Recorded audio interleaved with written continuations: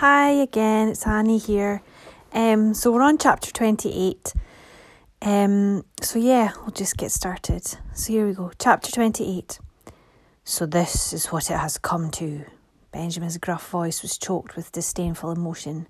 The new world order, built on blood, sweat, hope and dreams, is to be saved by the single drop of blood from a sad old human. Slowly Benjamin shook his head as he sat down in the armchair next to the one his wife had always sat upon, but which was now empty. The faded green fabric of the high-backed chair was worn and misshapen in the shape of Benjamin's heavy frame, not a far cry from the shape of the moulded chairs Mariana had seen used in the Pegasean city. "I am sorry about your wife," Mariana said. Rydian and Hilary were with her. The rest of the crowd waited outside the door, waiting for the next move, Benjamin's next move. Benjamin stared out to his balcony view. Mariana stood next to him. She could see her own balcony from here, and Hilary's. Hilary's was easier to spot. It was the one with the small sunflower facing the glimmer of sunshine which sometimes passed over it. Silently they stared at the blank, boxed nothingness of their high-rise dwelling places. Seen from here, one could believe it was a prison that they lived in. "I remember the dream," Benjamin said. "Nearly a century ago it was. My mind is clouded with memories now, dark memories and even darker emotions. But the memory of that time is as clear as pure, cool water in a cascading river." Mariana thought she could see the tear begin to reform in his eye. "I remember the sheer will, the determination and power of the people, the humans who built those tree cities. Those new and glistening cities in the sky were to be our nirvana, our little piece of paradise, our heaven on earth. A new man-made heaven, a second chance at life, a fresh start from all the mistakes our forefathers had made and left us as their legacy.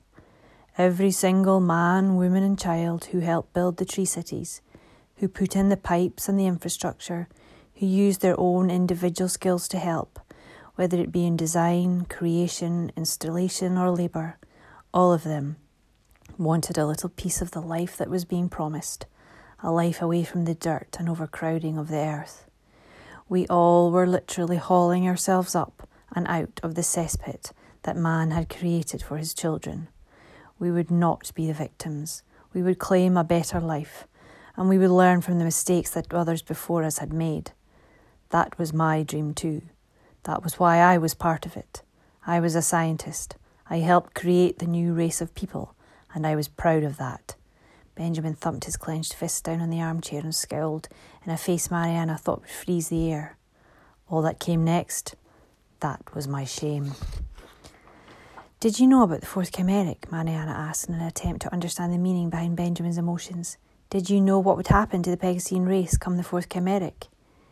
"You are but a child." Benjamin's posture was rigid and cold, as were his words.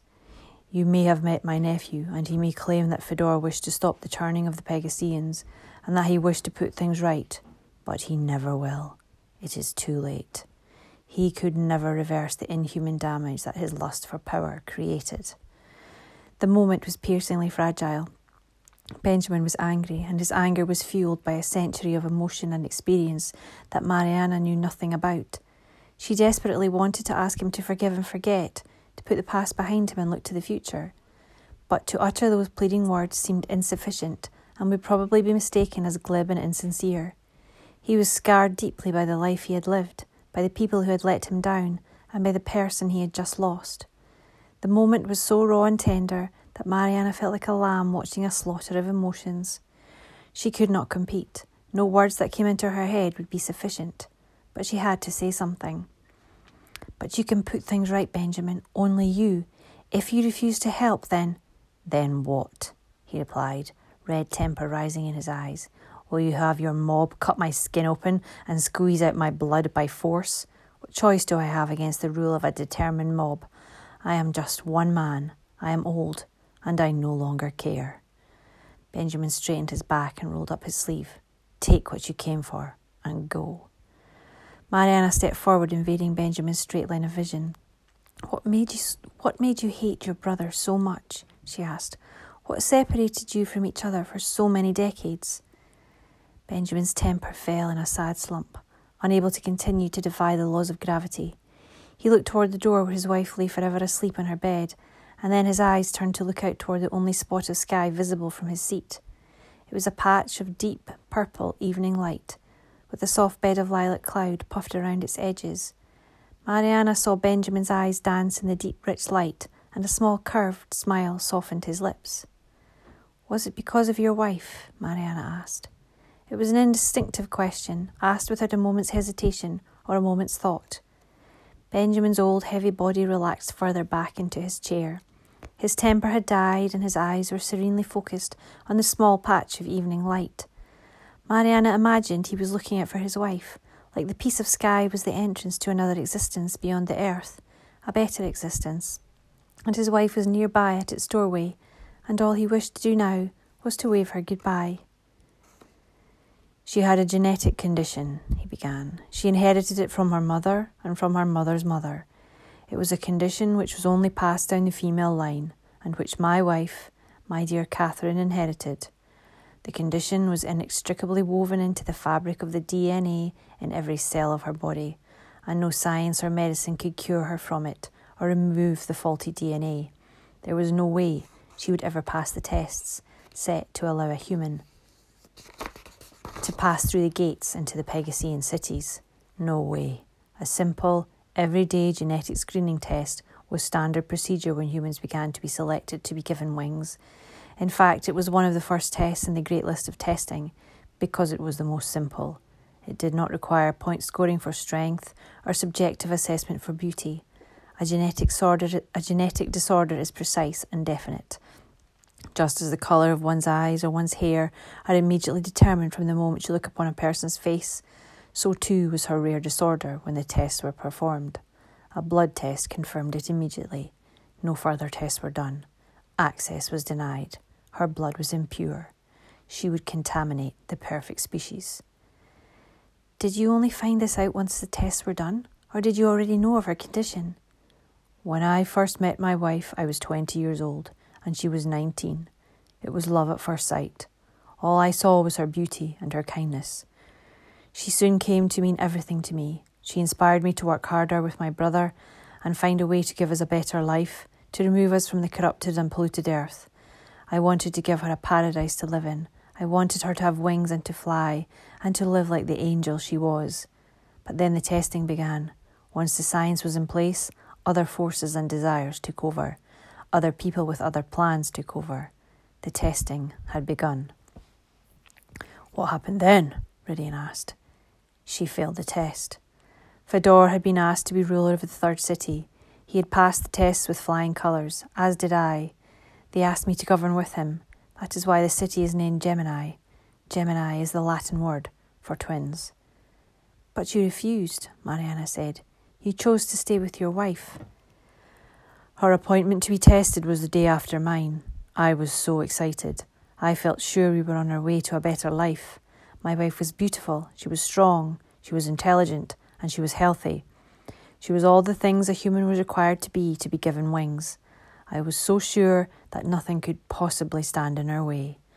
I remember the day, I remember the hour, the minute, and the second, and I remember the look on her face when she walked out of the clinic room. She had only just walked in. I expected her to be gone for at least 2 hours, but after only a minute, the white door which had closed so firmly behind her reopened, and she emerged. Her beautiful blue eyes were so frightened and sad, and her hands were trembling. There were 50 rooms in that place, each one with a different person in it being tested, each hoping against hope to be given the all clear, to be told they were a good specimen of humankind and then be chosen to become Pegasean. The white metal-framed doors of all those rooms were all shut when she came out of hers. She held a piece of paper, and it shook in her trembling hand. It had a large purple stamp on it. I snatched it from her. It said, "Access irrevocably denied on Class 1A grounds." Then I read the small print. Class 1 was medical. Class 1A was genetic. It did not get any worse than to be categorised as 1A. 1A was the worst possible outcome. There was no way she would be let in. No way. "So sorry," Hilary said, shaking her head. "So wrong. So unfair." Don't be sorry, Benjamin replied. It seems to me that when they did their testing, they tested for everything but the most important things. What do you mean? Ridian asked. They tested for strength, intelligence, health, and wealth. These are things we all want. What else would they test for? My dear Ridian, you have come here seeking assistance to fight the slowly creeping wrath of the Fourth Chimeric. The Fourth Chimeric are a race without humanity, are they not? Not one of those original selection tests tested for kindness. Not one tested for compassion. Not one tested for benevolence. What is to become of a race of people who value none of these attributes? Surely those attributes will in themselves become extinct, be eradicated from the list of traits of that particular race. Surely the genesis of the Fourth Chimeric is not just due to the animal gene within the Pegasean. Perhaps it is the human gene at play as well, and it has been set to self-destruct. Benjamin sighed as Mariana, Ridian and Hilary hung on to his words. Whatever it is, however the Fourth Chimeric came about, I do not know, and I do not care. Benjamin spoke forlornly. I am not long for this world now. I have no reason to live any more. I wish for my long life to be over. Take my blood, bleed me dry if you wish. You will be doing me a service if you do. A thick black horizontal line swept across the open patch of purple sky. Benjamin rose from his deep armchair and his eyes narrowed. Ridian followed him to his balcony. What is it? Ridian asked. Soon all four stood in a line on the balcony, Hilary, Ridian, Mariana and Benjamin, four abreast, shoulder to shoulder.